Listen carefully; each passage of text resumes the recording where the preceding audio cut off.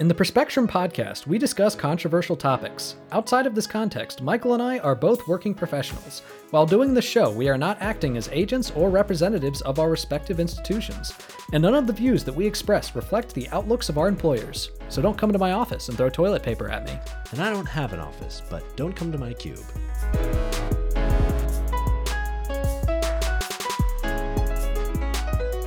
Hello and welcome to the Perspectrum. I'm Michael Bloom. And I'm Nathan Seelove. We have a super exciting episode for you tonight. So it's a little bit midterm heavy. Our first two segments will both be focused on the midterms. First, we'll talk about kind of the background political landscape and the context that will, lay the background for our midterm predictions, which we will get to in our second segment, where we're going to talk about our specific breakdown of the House and the Senate. And then finally, in our third segment, we're going to be talking about the separation of church and state, how important that is, and a bit of a historical perspective on that separation. This feels like we're returning to our roots. Yes, and finally. We can just nerd out because a lot of this episode is just going to be us nerding out. I am so excited to break down the midterm election. There's definitely a lot to talk about. Mm-hmm. Some kind of bleak outlooks, but some potential hope. Mm-hmm. But we'll see. We'll see. You know what? I'm also hoping that there will be some hope in the COVID numbers. So is there hope in the COVID numbers? Well, let's see. So worldwide, we've hit 570 million cases, with an average daily new case rate over the last 7 days of 882,000. Now that's up about 1.8%, right? Almost 2% from 866,000 the week before. So in terms of death, we've hit 6.39 million deaths worldwide, with an average daily new death rate of 1,589, which is up about 2% from 1,558 the week before. So both cases and deaths worldwide up about 2% on average daily cases over the last week. In terms of vaccination, we've hit 66.8% with at least one dose, which is up just 0.1% from 66.7% last week. In the U.S., we've hit 91.6 million cases with an average daily new case rate over the last 7 days of 96,000, which is actually down 19% from 118,000 the week before. In terms of death, we've hit 1.049 million deaths with an average daily death rate over the last 7 days of 250, which is down about 20% from 315 the week before. And in terms of vaccination, across those with one dose and those with two doses, we're up just 0.1% across each of those. So the world's getting a little bit worse. In terms of cases and deaths, the U.S. is getting significantly better, and vaccination rates are pretty much stagnant. So not a lot of hope. Not a lot of hope. But at the same time, in the face of a new relatively new subvariant that seems to be more transmissible, cases in the U.S. are still, at least this week, have still gone down.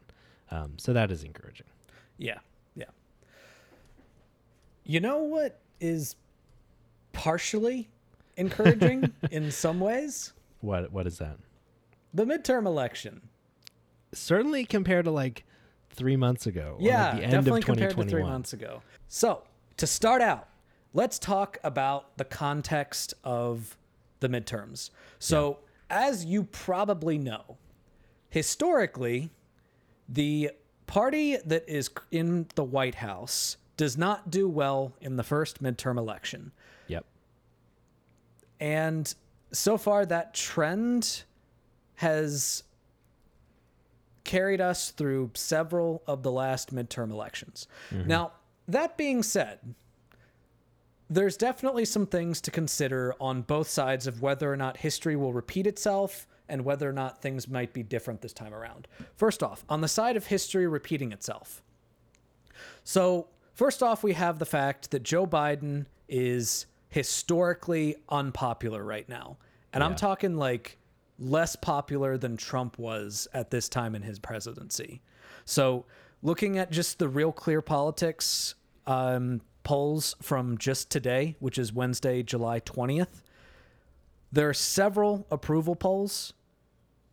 On the low end is 33% approval and 59% disapproval. That's Quinnipiac. The high end, 40% approval and 54% disapproval from an Economist YouGov poll. Mm-hmm. And all the rest of them are between those two numbers. So most of them are in the 30s. Some of them are in the low 30s. Most of them are in the mid 30s. Things are not looking good for Joe Biden. Yeah. To put it in a little bit of perspective, like when Trump left office, like after he tried to overthrow the government, his approval rating was 34. So just under Biden's currently. Yeah. Having not tried to overthrow the government. And there are lots of reasons for that.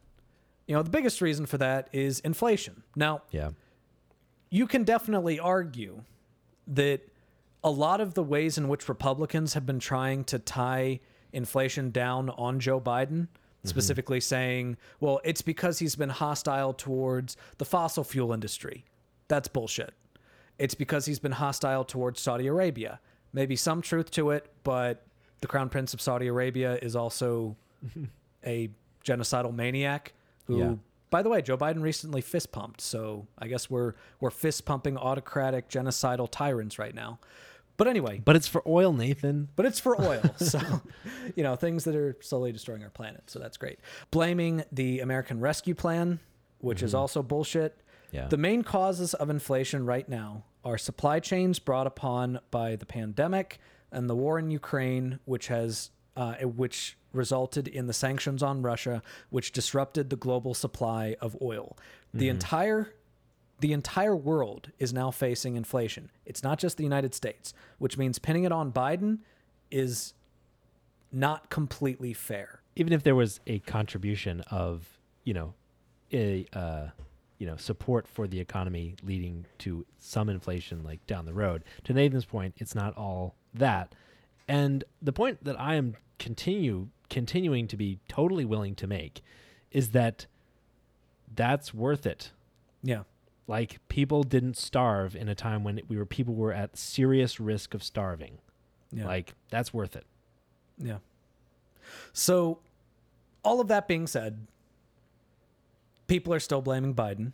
Sure. And honestly, I think it's fair to criticize him for not doing enough to address it. Yeah. Yeah. Now, and at the very least, like, not making it clear, like, what he's doing to address it. Like, you have to have, like, really great communication about this kind of crisis if you're going to weather it.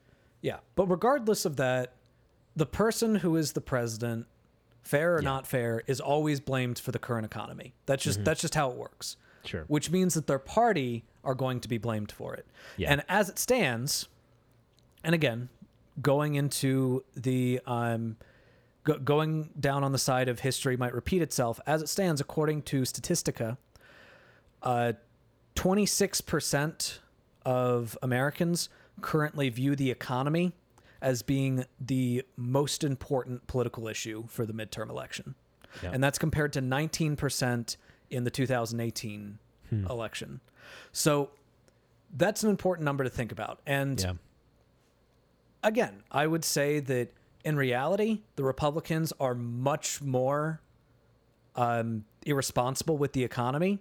Yeah. But right now, the Democrats are in power, and the economy's not doing so well. So Democrats are going to get blamed, which means they're going to suffer in the midterms. Yeah. I'd say, like, I think that's a great summary. Ultimately, like, between it being a midterm with Democrats in power, a relatively unsuccessful first couple years, at least relative to many of the promises and a lot of the hope that was coming from putting Biden in place of Trump, like, not the most successful first couple years in office. Like, by all rights, it seems like Republicans should, like, win by a blowout. Yeah. Except. But then comes abortion. Yes. Yeah. Which could be the Democrats' one saving grace in all of this. Now, I just want to make one thing completely clear. It is not a good thing. The fact that Roe versus Wade was overturned was not a good thing. Mm-hmm. And anybody that says, well, this is good for Democrats, which means it's good for the country. I'm glad that Roe got overturned because it's going to help Democrats.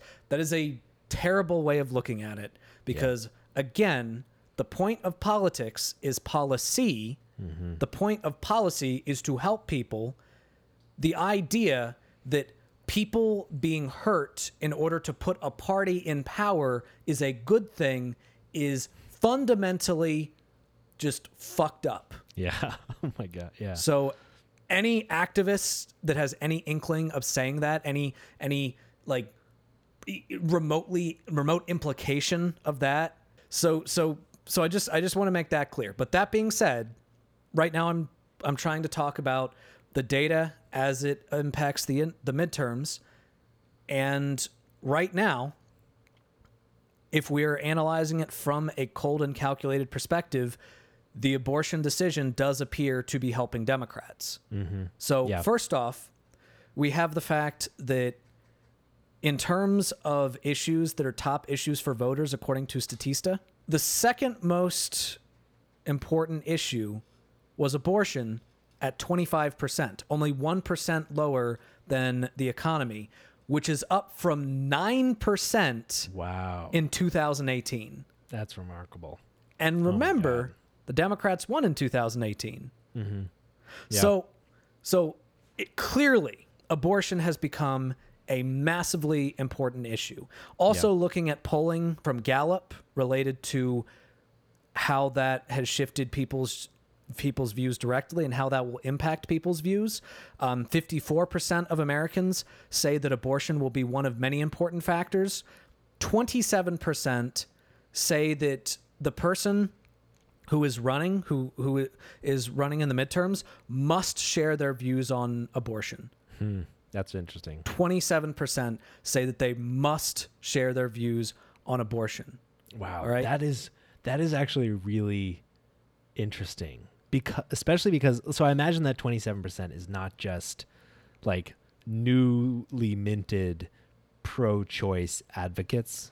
Yeah. Well, I imagine that's like a large group of that is like Republicans who have abortion as their main issue, and it's also just really in the spotlight right now. Yeah. Yeah. And what's interesting to me about that is how unpopular like harsh restrictions on abortion are. So you're basically like 27% of people are forcing candidates to share their views about abortion, many of whom are like pretty hard line on it, but moderates don't like hard line positions on abortion. It's unpopular to be starkly anti-abortion.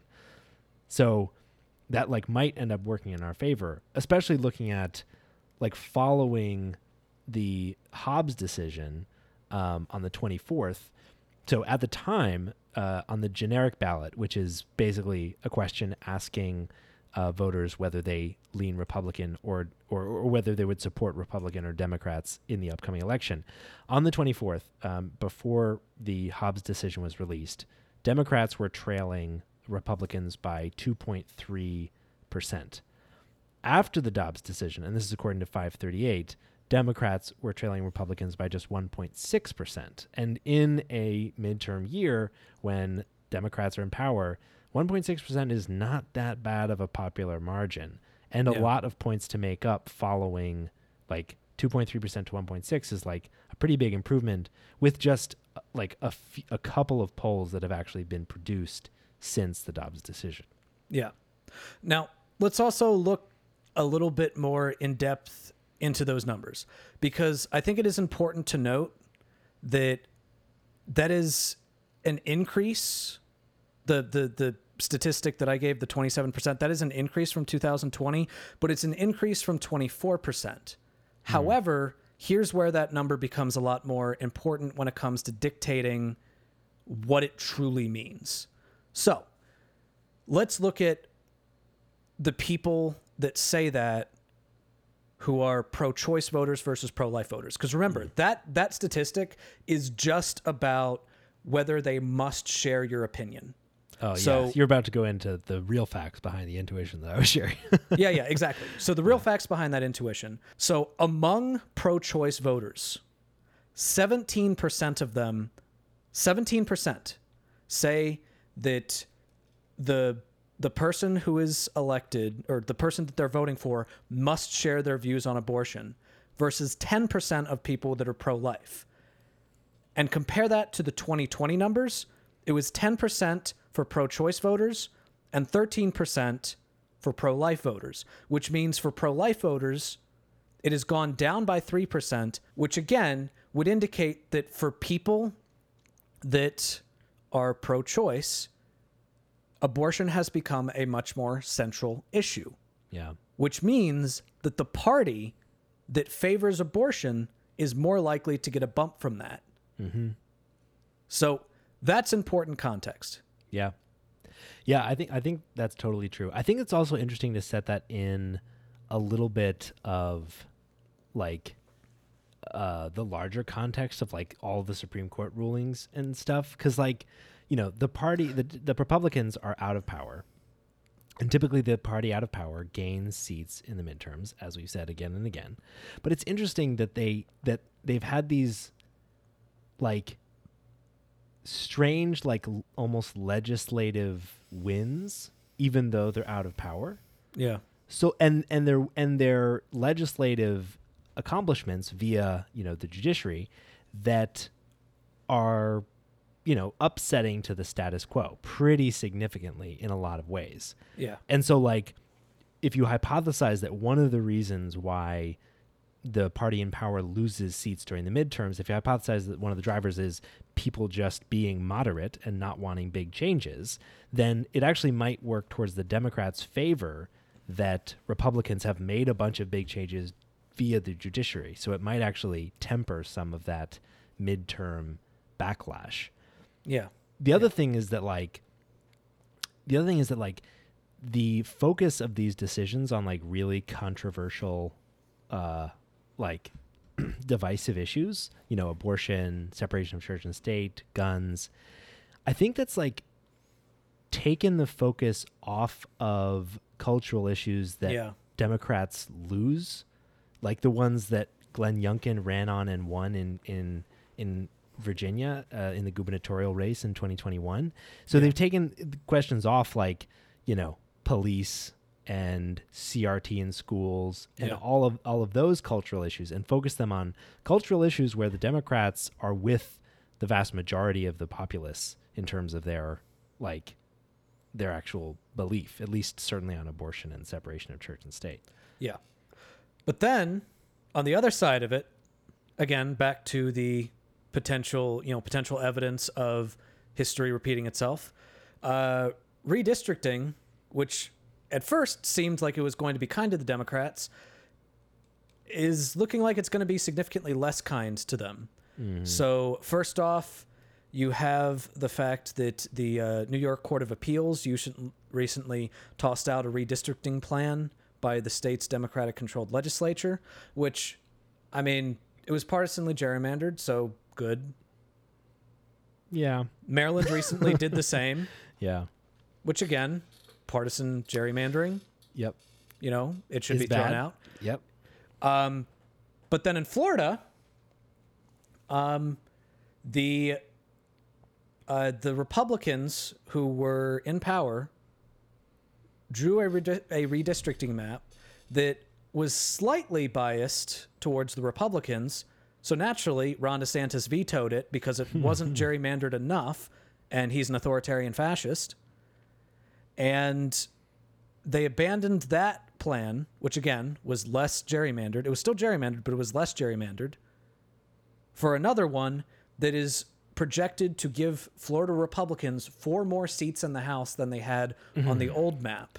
Jesus. And based on 538 projections, the ones that are the seats that are looking like they're going to go Democrat there's about 8 of them versus 19 that look like they're going to go Republican, which is 70% of the state's delegation, which I would remind you, Trump won Florida by 51%. He got 51% of the vote in Florida, and yet it's looking like Republicans are going to control 70% of the delegation for the House of Representatives. Yep. So fuck gerrymandering. yeah. So, I don't want gerrymandering from Democrats or Republicans, but right now it's looking like the Democratic states are doing more to fight against gerrymandering within their own states, and Republicans are straight up vetoing like slightly less gerrymandered maps. Yeah. See, that's the thing. Like, I agree. I'm against gerrymandering. I think there's only one solution to gerrymandering, and that has to be a national solution. Yeah, because absolutely. the party that gerrymanders will win and prevent there from being a solution. Yeah. Just, that's just how the math works. At the same time, however, Republicans are fielding some candidates that are just so shitty that they're like victims of their own success, right? Yeah. They just are fielding certain candidates that are just so outside of like being in line with the populace that they're like losing the advantage that they should have. For example, in Pennsylvania, which is like, a purple state in a Republican leaning year, you'd expect it to be like solidly red. But they nominated Dr. fucking Oz for their Senate seat. And so far he's losing in every poll against the Democratic candidate. Yeah. So, and that's just one example, but like, I guess the large point here is, we'll talk through some of the specifics around the Senate and the House. There's structural problems that make it like problematic to keep the House. It's just the way it's going to turn out this year. But like, the Republicans are doing everything they can to help us out, except for gerrymandering. Yeah. So yeah. And then the last thing before I get to specifics with the House is I want to talk about the generic ballot. The generic ballot is basically a national survey in which they ask who should control Congress, Republicans or Democrats. And the generic ballot for the past several months has been favoring Republicans pretty consistently, but there has been a little bit of a shift. All right. So if you look at the Real Clear Politics average, currently it's Democrats with 43.0% and Republicans with 44.5%. But keep in mind, that's an average, and it doesn't necessarily take into account shifts that happen like from one week to another, which means that maybe a poll from last week gets counted into it, but something might have shifted. There are 3 generic ballots polls from Wednesday, July 20th. And there's an Economist YouGov poll that has Democrats up by 3, a Quinnipiac poll that has Democrats up by 1, and a Politico Morning Consult poll that shows Democrats up by 4. Wow. So and those are recent? Those are today. Those are ones that were released just today. That's encouraging. Yeah. So that is definitely encouraging. So that, I would say, is all the major available data that I think can guide our overall analysis of what the midterms are going to look like.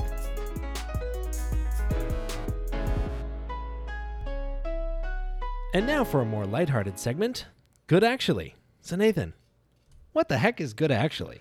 Well, Good Actually is a segment that we do because the world sucks. Yeah, it does. It can just be really, really bad sometimes. Really, really, really bad. And as people that follow politics, it can be really bad. Even worse, yes. And as people who follow politics and are on the left, it can be fucking abysmal. Really bad. Terrible. Horrifying. But sometimes, if you look very closely at the world, you realize, hey, there are some good things around me. And the more you look, the more you realize that good actually is all around us. So, Michael, what is our good actually this week? This week, our good actually is that some of our favorite Congress people got arrested. Yeah. So specifically, there were a group of people demonstrating outside of the Supreme Court in favor of reproductive rights. And that group included a bunch of Congress people. And in total, these 34 people were arrested for peaceably chanting and organizing outside of the Supreme Court, and 16 of those were members of Congress. And so I know it's weird to be like, yay, our people got arrested, but like what's encouraging about that is that our first episode on this show was about strategy versus principle.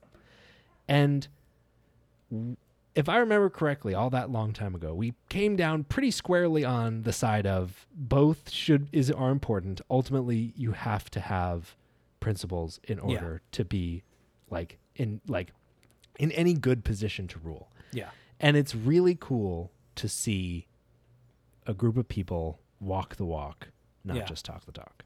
Yeah. Yeah. Definitely use that shit in future campaigns. Yeah, exactly. Yeah. Now we go back to strategy. But also, yeah, like once you reach the point where you're willing to be arrested by someone for civil disobedience, that's when we're starting to get more into the territory of you clearly do care about this issue. It's not just a farce. It's not just about gaining political power. It's you want to make sure that this shit gets solved. Yeah. Yeah. And so we just wanted to call out our appreciation for the 16 members of Congress that were arrested. So thank you to Assistant Speaker Catherine Clark of Massachusetts, Ayanna Pressley of Massachusetts, Barbara Lee of California, Jackie Spear of California, Sari Jacobs of California, Ilhan Omar of Minnesota, Bonnie Watson-Coleman of New Jersey, Andy Levin of Michigan, Rashida Tlaib of Michigan, Jan Schakowsky of Illinois, Madeline Dean of Pennsylvania, Corey Bush of Missouri, Carolyn Maloney of New York, Naida Velasquez of New York, Alexandria Ocasio-Cortez of New York, and Alma Adams of North Carolina. I recognize some of those names. They have something in common. They've been on our show before. So that's good, actually.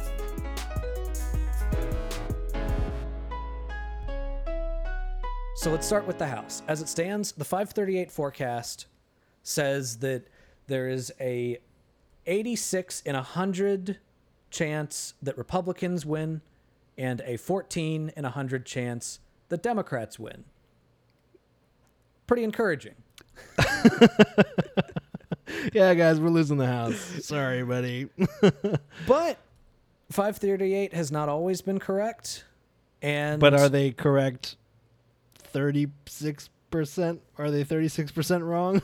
So keep in mind, that whole 86% wrong, a large amount of those projections are still based on data from before the overturn of Roe versus Wade. Yeah, absolutely. So that's important context to think about.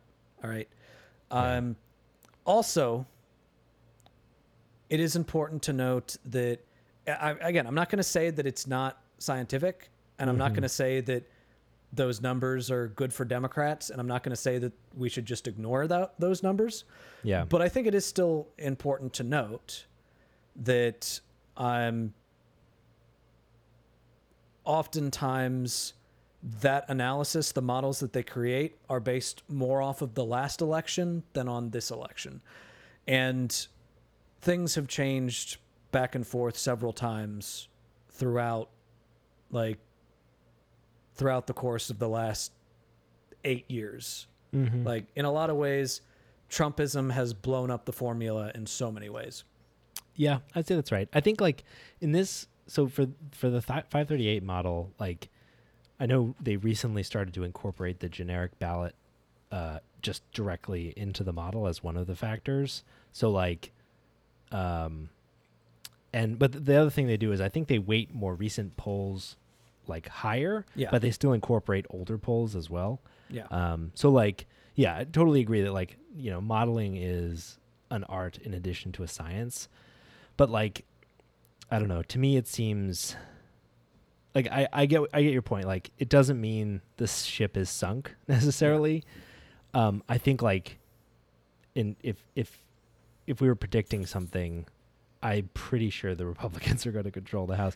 You know, like, so according to the 538, yeah, like, so Democrats are solidly or likely going to win 180 seats. They lean towards winning 16, and 12 more are a toss-up. right? Yeah. So even if they're wrong about the toss-up ones, right? Even if all of those go towards Democrat and they're right about all the leanings and the 180 solid seats, right? Because being wrong can go both ways. Even if all those go towards Democrat, that's 208. That's 208 seats. So not enough to control the House. They need to pick up another 10 of the 15 Republican-leaning seats in the middle, in like the midterm year, with an unpopular president, just to be able to have one seat advantage in the House. Yeah. So that is also important context. And another piece of important context I would say that we need to think about is that this is the race as it is right now. Sure. Things can still change. It's early. So I think that what you should take from this in terms of the House election is that if the election were held today, the Republicans would almost certainly win. Yeah. Like, I'm pretty comfortable saying that. And I'm pretty comfortable saying at this point, predicting that I would predict that the Republicans do take the House, but that there is a possibility of Democrats, if they are smart, which they're probably not going to be, but if they're smart, potentially salvaging this. All right. And the way that you do that, the way that you salvage this, is take advantage of the places where you're popular, so the abortion debate, and excommunicate every single person that stands in the way. So right now, Kyrsten Sinema and Joe Manchin are standing in the way. Ignore what Republicans have to say and focus on them. All right? Yeah. Focus on basically saying this is an election not against the Republican Party, but against Kyrsten Sinema and Joe Manchin, so that we can pass Roe versus Wade into law, so that we can enshrine Roe versus Wade into law. And the only way that that happens is if we keep our majority in the House and net 2 seats in the Senate. That is the only way that happens. Yeah. So, that's their only saving grace at this point. Yeah. That's their Hail Mary.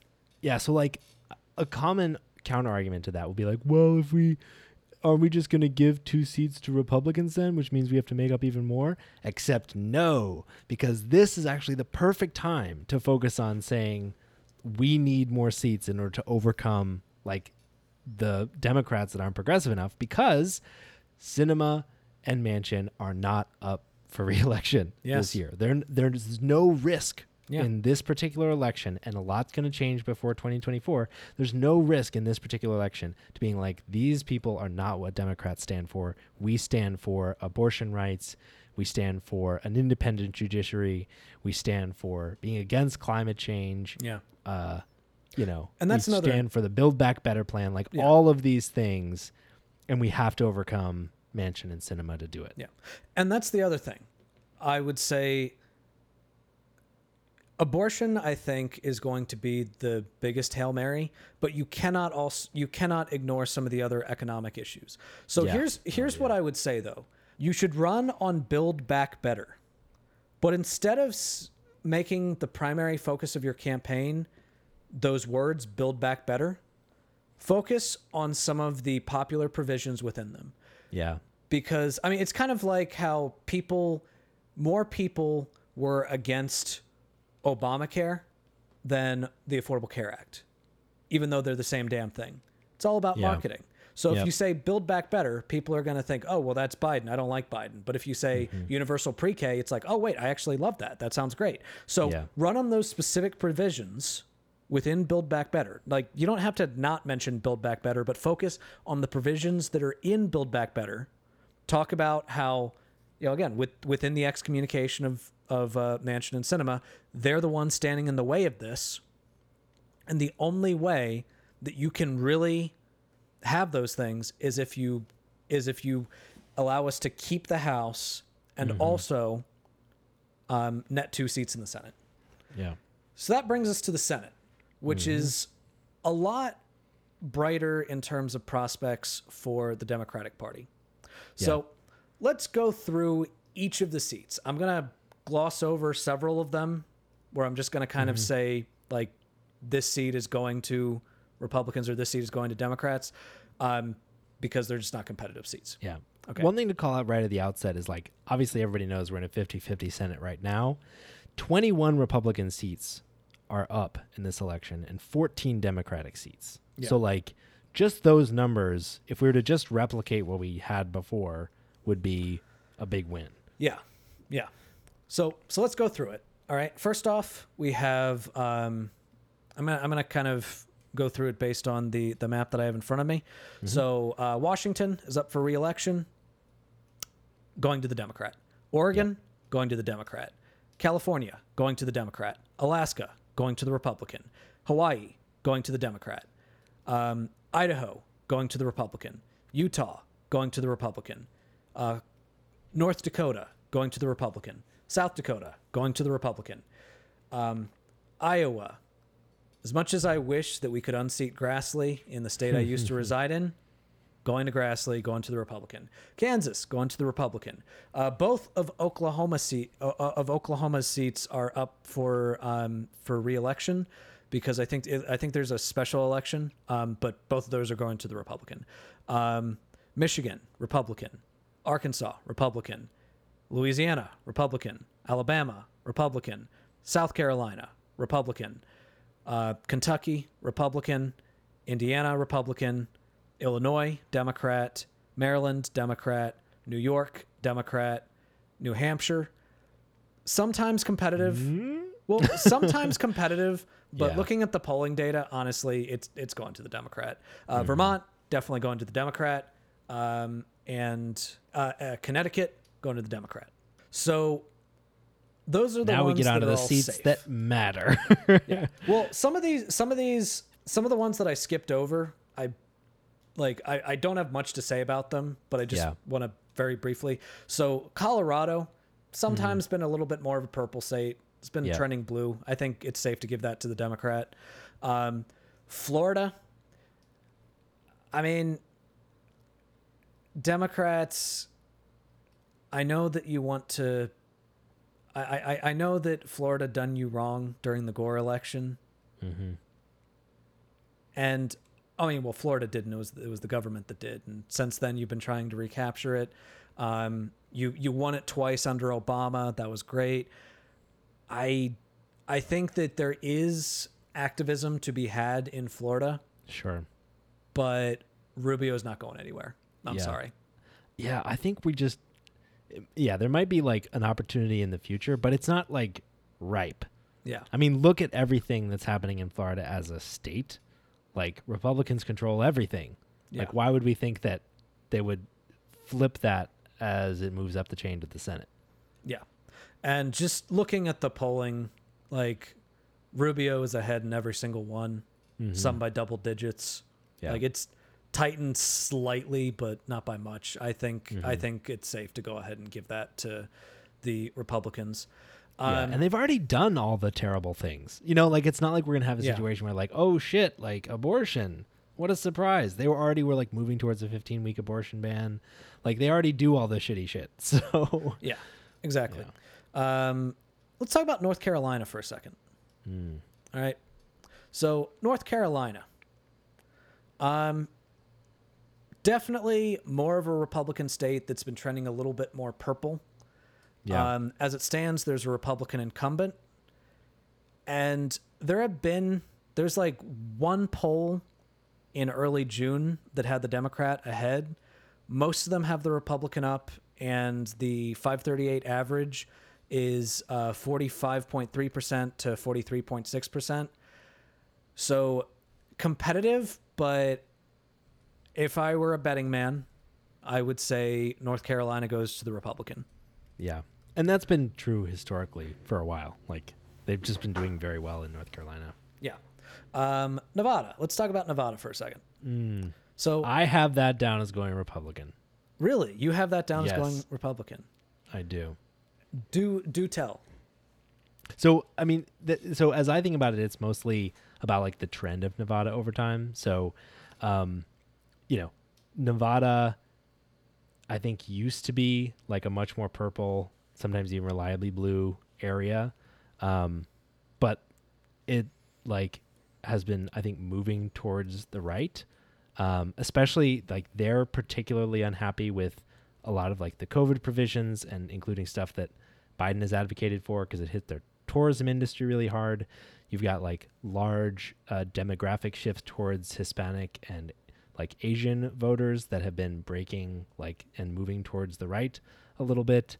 I'm just kind of like not hopeful about Nevada pretty much at all. So Nevada Nevada, the Democrat has incumbency, has the incumbency advantage. It is a state that has gone blue in most elections, most of the last few elections. Let's see, it went blue under Biden in 2018. It went blue for the Senate. There was a seat that shifted. The polls are tighter than I'd like them to be. Like the average shows the Democrat only up by 0.8%. Mm-hmm.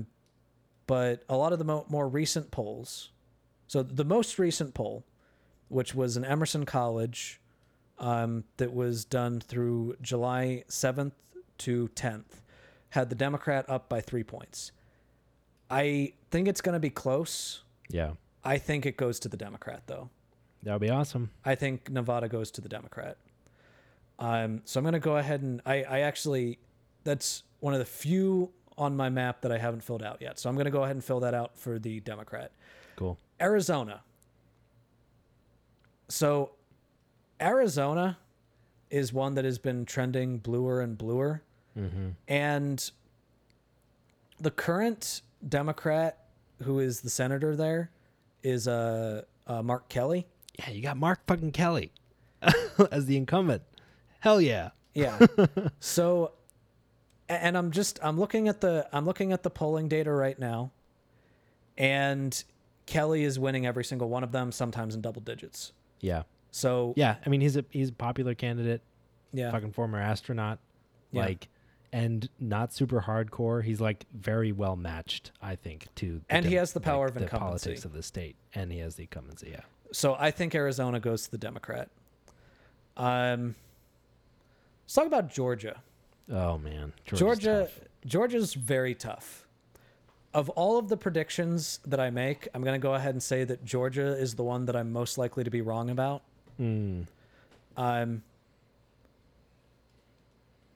it's difficult because if you had asked me last week, I would have pretty quickly said Republican.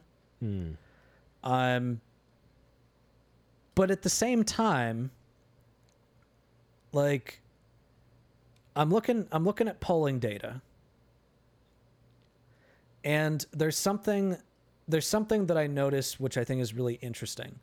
So, as it stands, Warnock is winning in most of the polls, right? Mm-hmm. He has a 1.3% advantage in the average polling from 538. Okay, yeah. But also, I don't think that those are just flukes, because when I look at those polls compared to polls for the governor's race, the same polls find that Kemp wins by quite a bit, but Warnock still wins. That's really interesting. And again, I'm talking about the same specific pollster that conducted it for the same people, which means that there is a pretty big portion of Georgia Republicans, or at least Georgia people that are voting for Kemp, but also voting for Warnock. Yeah, that's really interesting. So I actually, and the polls showing a pretty close race, but with Warnock slightly ahead the last time, ended up being pretty accurate. Yeah. So I'm going to go ahead and give Georgia to the Democrats. I also have Georgia down for the Democrats. I think like there was a lot of movement, a lot of progress for Democrats in Georgia over the last few years. Tons of organizing by Stacey Abrams, like and Democrats in the state, like, and Warnock himself like has not stopped his focus on campaigning in Georgia since he was elected. Like I think that kind of the same, potentially like the same waves that turn that blue for 2020 could do the same thing in 2021, partially because like the Republican candidate is such a buffoon. Yeah. And it seems pretty clear that like Georgians are kind of tired of buffoonery in their elected representatives. So I have it going towards Democrat as well, which is, again, who knows? We will see. Yeah. So that brings us to Wisconsin. Wisconsin is also very interesting. Yeah. I would say that so Wisconsin is still fairly up in the air at this point, mostly because they haven't had their primary yet. So the real campaign season has not started yet. And when you look at head-to-head mashups, in some of them, Johnson, the current senator, one of our favorites, Ron Johnson, one of our favorite asshats. Some of them he's winning, some of them he's losing. I think that at the end of the day, the power of incumbency, with the fact that oftentimes the only way the Democrat wins Wisconsin is if the polls show them ahead by quite a bit. Interesting. I'm going to give Wisconsin to the Republican. I'm going to give it to Ron Johnson. I hate to say that, but I think Wisconsin goes to the Republican. That's really interesting.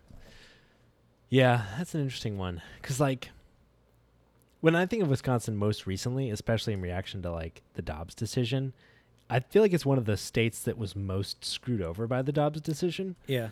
Because they have this, like, old abortion law on the books now, and that, like, is just going to go into, or has just gone back into effect. And, like, I know if I were in Wisconsin, this is totally anecdotal, I'd be pretty frustrated by the fact that, like, now we have an abortion law. Maybe it doesn't align that well with the populists, but we have a Republican legislature, a Democratic governor, and we have no ability to make a decision one way or the other. So I think like Dobbs might figure largely in some of the shifts there, but at the same time, at the same time, like to your point, if once the primary is settled and the polling happens, if the Democrats aren't like significantly leading, there's no reason to think they would make it up. Yeah. So that I would say that prediction is subject to change, but at this point, I think that Wisconsin goes red. Mm-hmm. That brings us to Ohio, which this is one that before I started really looking at the race, I would have said squarely in the red category. Yeah, that's what I would think. Very squarely in the red category. But then something caught my eye, which is the fact that Tim Ryan, who is the Democratic candidate, is actually doing extremely well in the polls. Like, that's really interesting. And so 538 actually has him up by on average of 2%. Wow. Yeah. Now, who's the Republican? Is it another buffoon? Are they shooting themselves in the foot JD again? Vance, total buffoon. Total go. buffoon. Uniquely. Maybe this is another Pennsylvania situation. Yeah. Here's what Tim Ryan is doing that makes me think that that I think partially explains this. First off, you might recognize that name as the idiot that mistook the Taliban for for Al-Qaeda in one of the Democratic presidential debates. You might also remember him as the guy that said, "You don't need to shout, Bernie," and then tried to use that as his like campaign slogan, which was a colossal failure. Wow, that is some bad work. But it sounds like he's been a lot more smart about this, and he's also been a lot more vocally in favor of unions in the House of Representatives. There's been a lot of viral moments in which he's had bombastic pleas about the PRO Act, which, although Ohio has been trending red, it does have a pretty long history of unions. And so that pro-union mentality, coupled with the fact that he has been spending a lot of time going on to Fox News to make his case, which I think is an absolutely smart... Smart idea. Good move. Like, I think that the fact that a lot of Democrats are like, no, you have to boycott Fox News, never talk to Fox News. I think that's just stupid. That's just don't talk to the other, like the potential audience. Yeah, there's a huge, they have a huge audience of people that could potentially find some appeal in your message. If they're seeing you, they might vote for you, even if they are, more likely to be Republican. So I can't believe that I'm saying this, but I'm predicting it now. I think Ohio might actually go blue. And before I started looking at these numbers, if you had told me that I was going to put Wisconsin as red and Ohio as blue, I would have smacked you in the face. I did not spend very much time looking at Ohio, but I'm just going to go with the status quo and call Ohio red. Okay. See which one of us is right. Okay. And finally, Pennsylvania. We already kind of talked a bit about Pennsylvania. Yeah. They have a very strong economic populist who has rural support running on the Democratic side. And on the Republican side, you have Dr. fucking Oz. But he's got Trump's endorsement, right? He's got Trump's endorsement, but Pennsylvania does not have Trump's endorsement. Yeah. Famously, it was the state that pushed Biden over the edge. And, like Michael mentioned, just looking at the polling data, you have Fetterman beating Oz pretty consistently in every single poll. Some of the older ones are by double digits. And I think I'm pretty comfortable saying that Pennsylvania goes blue. So that means that the final breakdown for my map would be 52-48. And for Michael would be 50-50. Yep. That seems about right. So that is my prediction. That is his prediction. We will see what happens.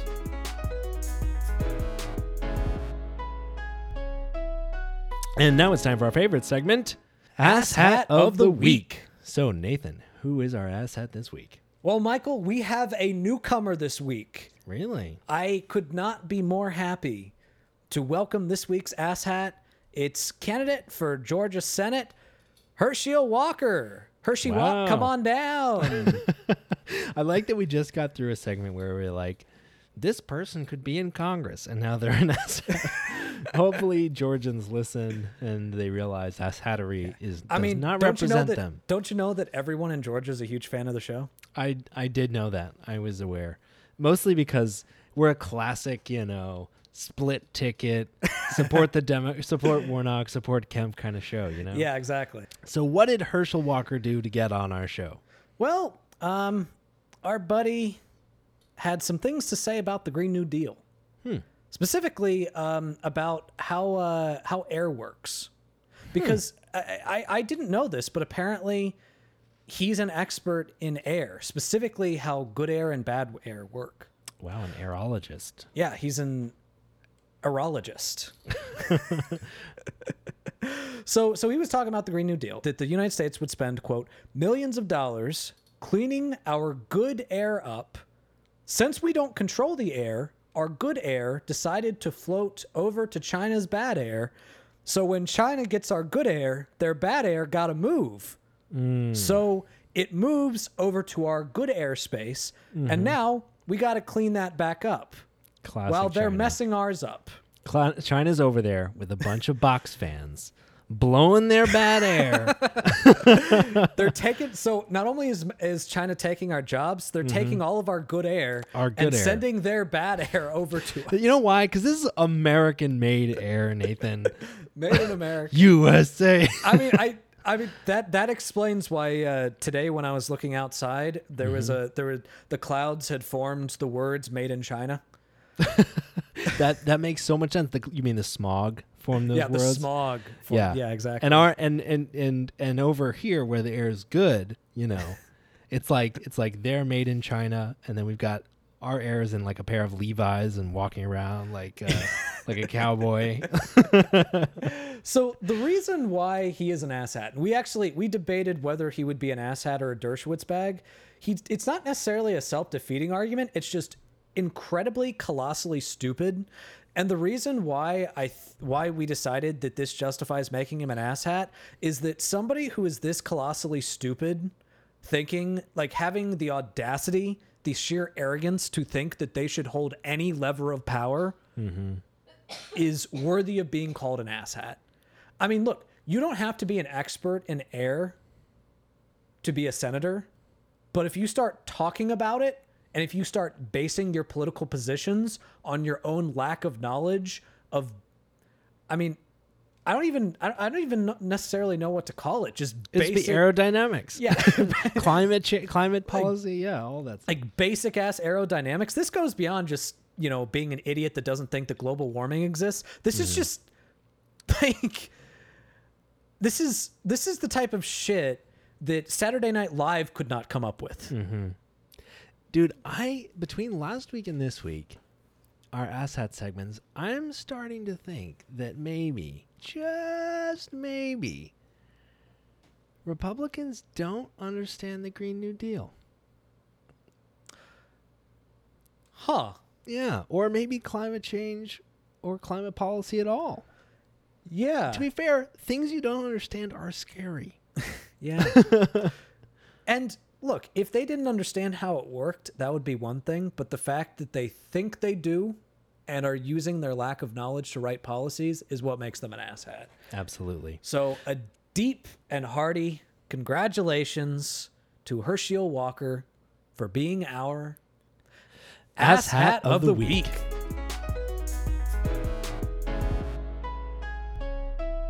So for our last segment tonight, we are talking about the separation of church and state, which does indeed exist. What? I know. Big deal. Yeah, like it's kind of amazing how explicitly it exists. It's pretty much in writing.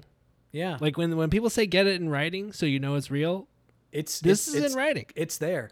Yeah. And what's interesting is while I was doing research on this, I decided to I read an op-ed in the official newspaper of Liberty University.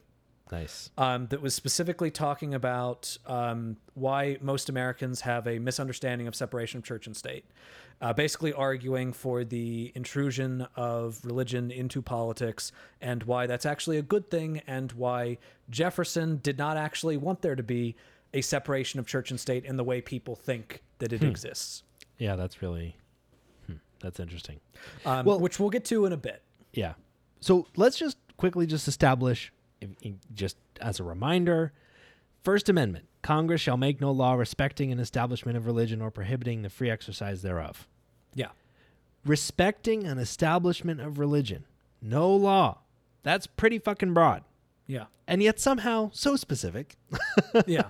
And the sixth Article 6 of the Constitution requires that, senators and representatives never require a religious test to qualify for office. It says no religious test shall ever be required as a qualification to any office or public trust under the United States.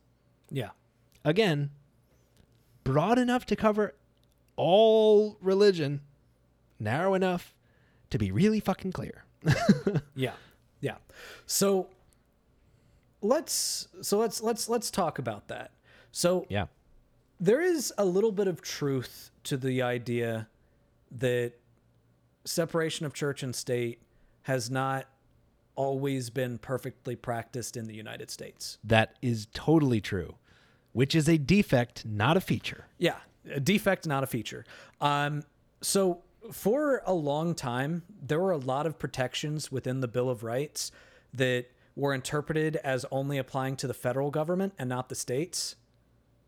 Which this goes back to the idea that we've talked about in the past about how when people tote how great states' rights is, but at the expense of individual rights, you can stop taking them intellectually seriously. Yeah.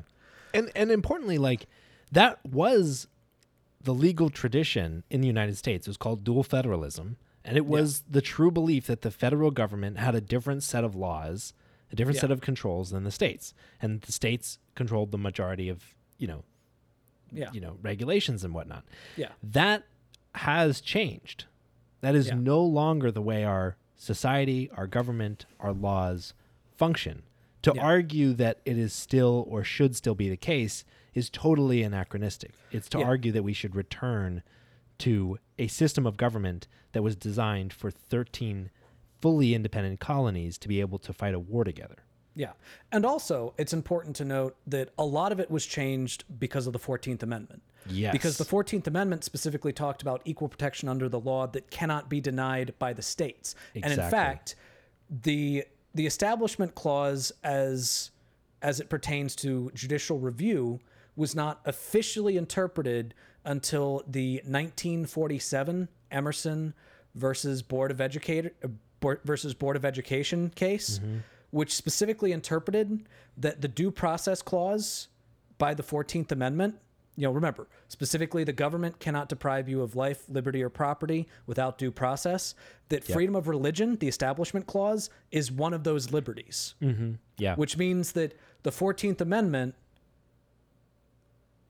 and by extension the First Amendment, work in tandem together to guarantee you the idea that states cannot have an establishment of religion. Yeah. I also want to call out one other thing, which is Republicans argue all the time that jurisprudence is not real law and that's fake. So if you believe that, you don't have to believe in the importance of jurisprudence, right, in order to know that the amendments to the Constitution also apply to all the states. Because every amendment has been independently incorporated to the states. Yeah. Right. So every state had to, approve the amendments as they were added to the Constitution, but also every state incorporated them to the states themselves, saying that these amendments directly apply to us. So it's not as if we have overwritten the founding fathers' principles in applying the amendments to the states. They did it to themselves. Yeah. All of these amendments apply. And on top of that, this is what they intended. Yes. They did intend for there to be a wall of separation between church and state. Now let's address the Republican argument that I've been seeing over and over again that are trying to basically disregard that separation of church and state. Yeah. So what I've been hearing, I heard this from Laura Boebert, I heard this from Marjorie Taylor Greene, I heard this from Charlie Kirk, is that there is no separation of church and state in the Constitution. And the idea of separation of church and state is based on one letter that Thomas Jefferson sent to this group of Baptists one time that talked about a wall of separation. Have they never read? I don't understand how they don't interpret the First Amendment as separating church and state. I think that's my big hang up here. But let's steelman that argument. Let's steelman that argument. So let's go ahead and read what it was that Jefferson did actually send to the Danbury Baptists when they were sending letters back and forth regarding the Establishment Clause of the First Amendment. So he said, quote, "I contemplate with sovereign reverence that act of the whole American people which declared that their legislature should make no law respecting an establishment of religion or prohibiting the free practice of, thus building a wall of separation between church and state." Yeah.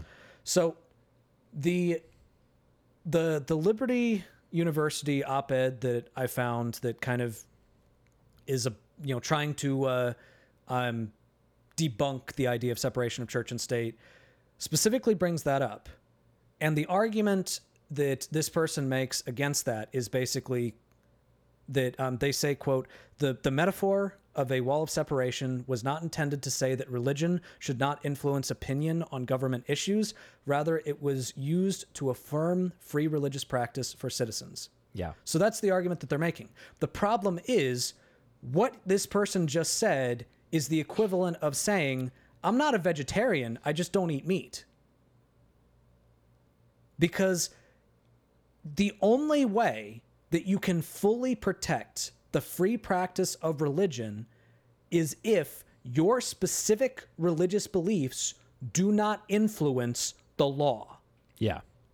All right? So that doesn't mean that there can't be religious people in government. Yes. That cannot mean that people who have private religious beliefs cannot be within government. In fact, to an extent, you could even argue that some of the moral values that they have might be influenced partially by their religion. Sure. But morals that come solely from a religious place and thus impact the religious practices of others through law and policy is completely antithetical to the idea of religious freedom. So if you value religious freedom, you have to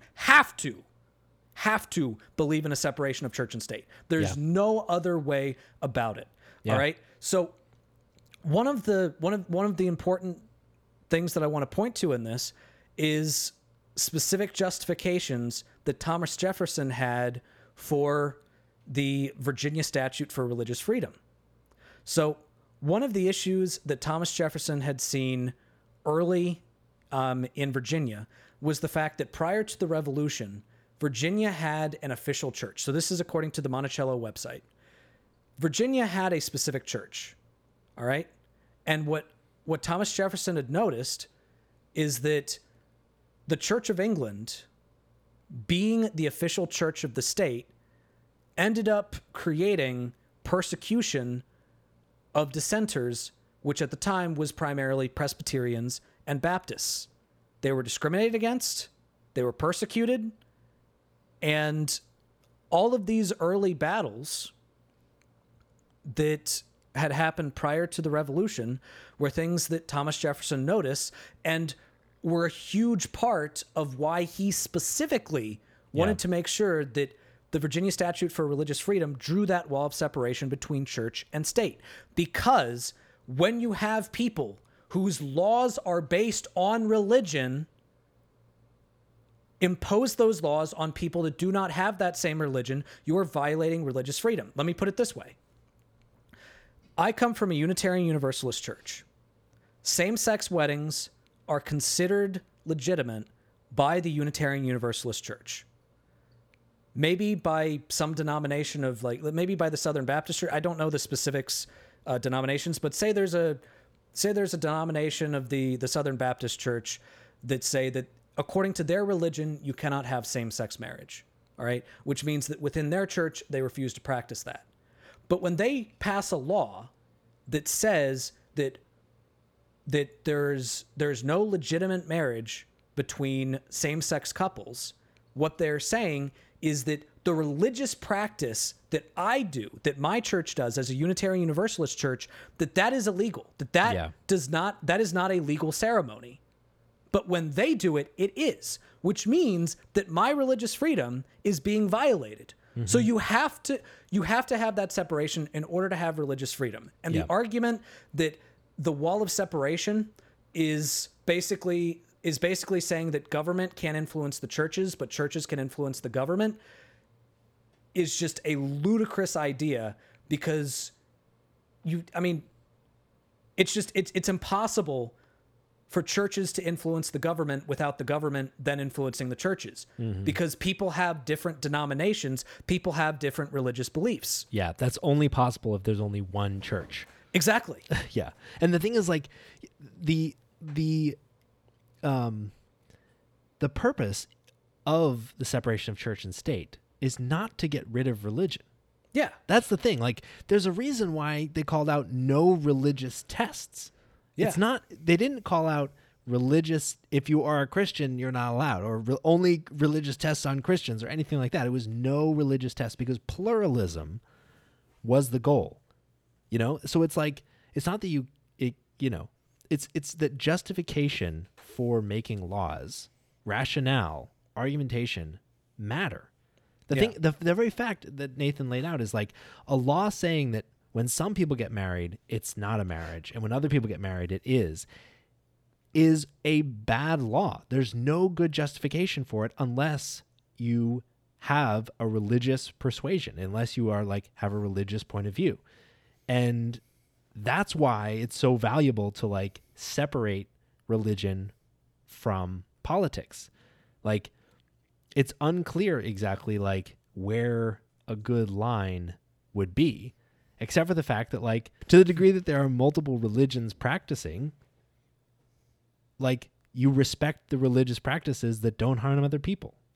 It's it's very straightforward. And to the historical argument as well, I want to add another piece to that because the letter sent by Thomas Jefferson. He also ran it by his attorney general to be like, yeah, this is the law, right? Yep, it's the law. But also, like, during Washington's administration, like the first one, there was a treaty negotiated with Muslim rulers in North Africa that explicitly stated that Christianity was not a founding part of the U.S. It's called the Treaty of Tripoli. Was unanimously approved by the Senate in 1797, approved under the Adams administration.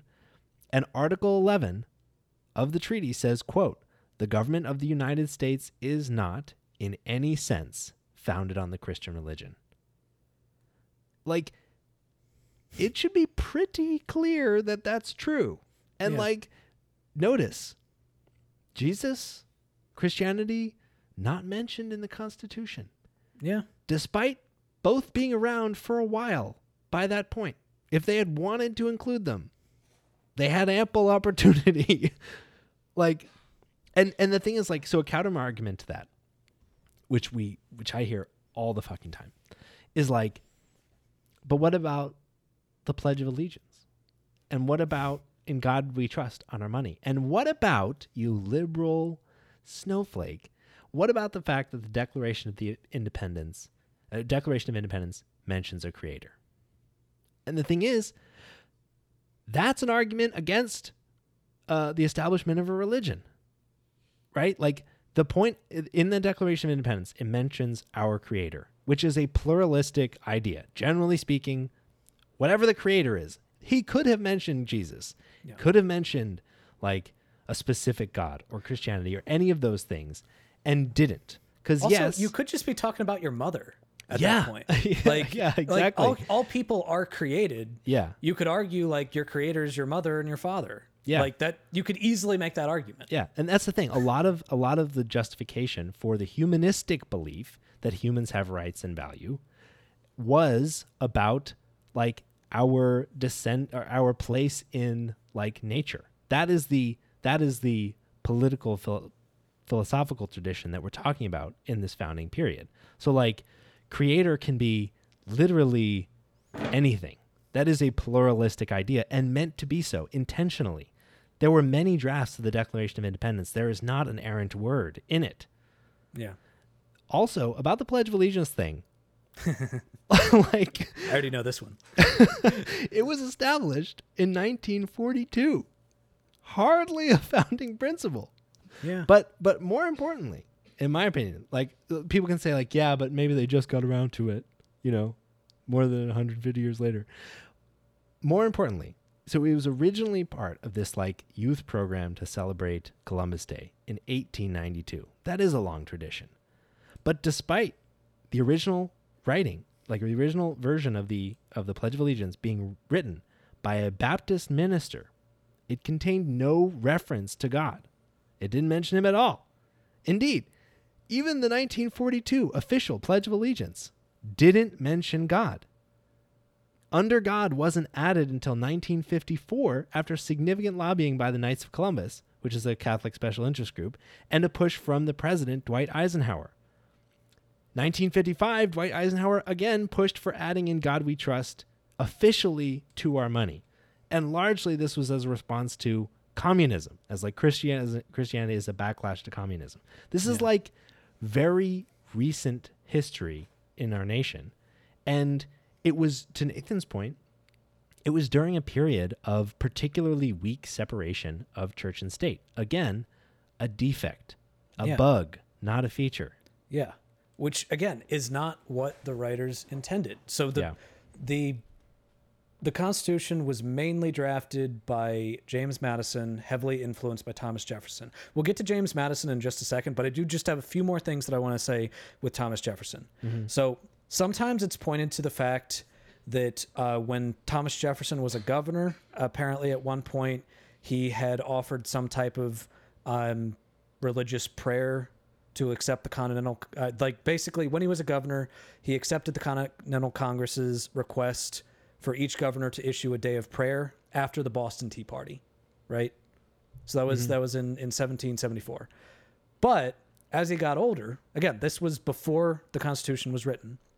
As he got older, there was a point where he was encouraged when he was president. All right. When he was encouraged to do another proclamation of prayer during a different national crisis. He was pressured and he was heavily criticized because he refused to do it. And his justification for it was, quote, "The provision that no law shall be made respecting the establishment or free exercise of religion, but only propose that I should recommend, not prescribe, a day of fasting and prayer.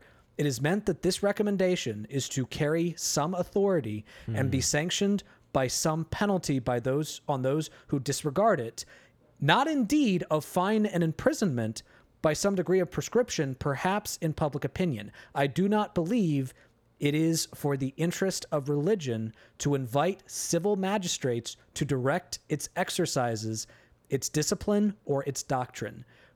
Basically, he is not only saying that there should something like that should carry no penalty, like that a public official should, they're not just saying that a public official should not lead that and enforce some type of legal penalty for not participating. He is saying that the social penalty involved in not participating in some type of prayer, that somebody in their official capacity as a government official lead, that social pressure is too much and therefore violates the Establishment Clause, which is interesting because that kind of flies in the face of the argument that I made a few weeks ago. But that's what he's saying. He's saying just the social pressure is inappropriate for a public figure. Another important quotation, and this is one of my favorites. All right. So he said this, it was in this document that he wrote about the notes of the state of Virginia. This was written in, I believe, 1787. He said, quote, "But our rulers can have authority over such natural rights only as we have submitted to them. The rights of the conscience we never submit. We could not submit. We are answerable for them to our God. The legitimate powers of governance extend to such acts only as are injurious to others. But it does me no injury for my neighbor to say there are 20 gods or no God. It neither picks my pocket nor breaks my leg. Reason and free inquiry are the only effective agents against error." Yeah. It's like, what an amazing way to put it. Yeah. I mean, I got a million problems with Thomas Jefferson, but he is 100% right about this. Yeah. So that brings us to James Madison, who is the person who drafted the fucking Constitution. So just to put all bullshit that people have to rest, anybody who says that the Constitution was not intended to have a separation of church and state, anybody who says that is wrong. They're just objectively just wrong. Straight up wrong. So 1803, in a letter objecting to the use of government land for churches, James Madison wrote, quote, "The purpose of separation of church and state is to keep forever from these shores the ceaseless strife that soaked the soil of Europe in blood for centuries." You remember that time period where England changed religions every time they had a different ruler, and the new ruler basically just killed a bunch of people that didn't follow that religion? That's why they wanted to separate church from state, so that shit doesn't happen. Yeah. All right. Another one.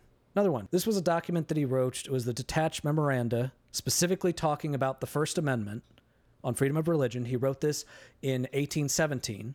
He said, quote, "Strongly guarded is the separation between religion and government in the Constitution of the United States. The danger of encroachment by ecclesiastical bodies may be illustrated by precedents already furnished in their short history." I mean, he's talking about the encroachment of religious bodies into government. Yeah. and how that's the point of the Establishment Clause. Because this is the guy who fucking wrote the Constitution. Yeah. The colonies that drafted the Constitution. The colonies had, to your point, official religions. And by the time they got to the Constitution, they were like, fuck that. That sucks. We don't want that in our government. It's like, and that's the thing. Like, that's one of the amazing powers of creating the first secular constitution and creating the first, like, democratic republic, is that they established a government by consensus, which means that respect for plurality was required in order to establish the government in the first place. Yeah. There couldn't be a principle more aligned with how this nation was established than the separation of church and state. Yeah. And here's the other thing. Be careful what you wish for if you want religion to be involved in government. The reason why they were so adamant about keeping that wall of separation is because if the state established an official religion, an official denomination religion, that means that your way of doing it has to be that way of doing it. So think of it this way. For Catholics, all right, priests can't get married. All right. So if a state religion was Catholicism, then that means that all of your priests or all of your ministers would not be able to get married. Yeah. All right. You would have to do communion in the way in which whatever religious denomination happens to be in charge, you have to do it their way. Yeah. All right. Again, I cannot stress this enough. You cannot have freedom of religion without a separation of church and state. Yeah. The only reason why some people have gotten to the point where they're brazenly and idiotically saying that separation of church and state is bullshit, is wrong.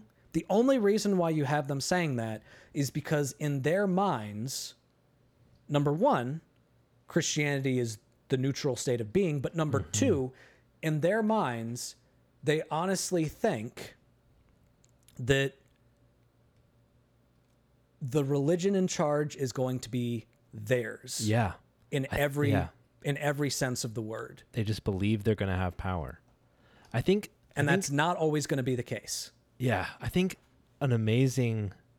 found this quote from the Religious Action Center for Reformed Judaism, which I thought was interesting coming from, I really like it when religious organizations talk about the separation of church and state, because the thing is like Christian nationalist evangelical narrative is like really powerful in the United States, but it doesn't represent all religious people because it can't, right?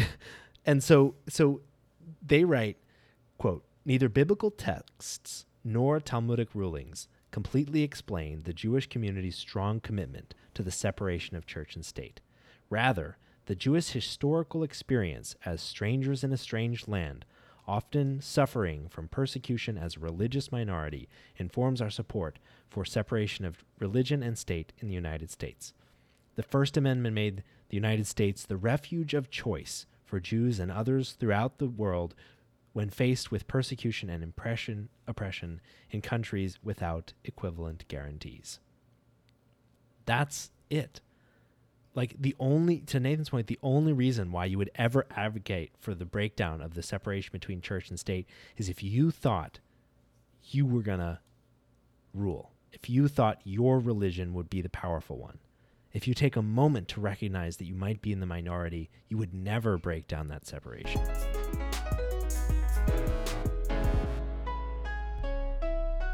And now it's time to end our show as we usually do with our highlights. So Nathan, what's your highlight this week? My highlight this week is that I read a good book. What'd you read? You actually, do you remember Cassie Metcalf? From theater? So she's an old friend of mine, and she is an author. Wow. She also does like She also does the voice for several audiobooks, so she actually voiced her own book. But she's also an author, and she has two self-published books that have actually done pretty well. And I listened to one of her books this awesome. week. It's Man, called... I bet she would be a great narrator. Yeah. No, she is a great narrator. It's called Betting on the House. You can find it on Amazon, Audible, and it's a good book, you know? So I completely recommend it. It's Betting on the House by Cassandra Metcalf. And yeah, it was just a good book. I liked it. Gave me feels. Awesome. Yeah, it's great. Yeah, it's a beautiful little romance story about two women in the rural Appalachia. Yeah, that's pretty cool. Yeah. So what was your highlight, Mike? So my highlight's kind of perspective. My friend is getting a group of his friends together for his birthday in Charlottesville this weekend. I always like going back to Charlottesville. I went to school there, but one of the really exciting things, apart from being just going to be a great time, is that Bree and I are planning to take our motorcycles down there. So it'll be our first overnight motorcycle trip. So really looking forward to that. I think it's going to be really fun. Yeah. And so we'll take a moment to thank our incredible patrons for supporting the show. So thank you to Jared DeViller, Kyle Chaska, Fade Out Scoop, Taylor Bloom, and Tobias Johnson for supporting our show.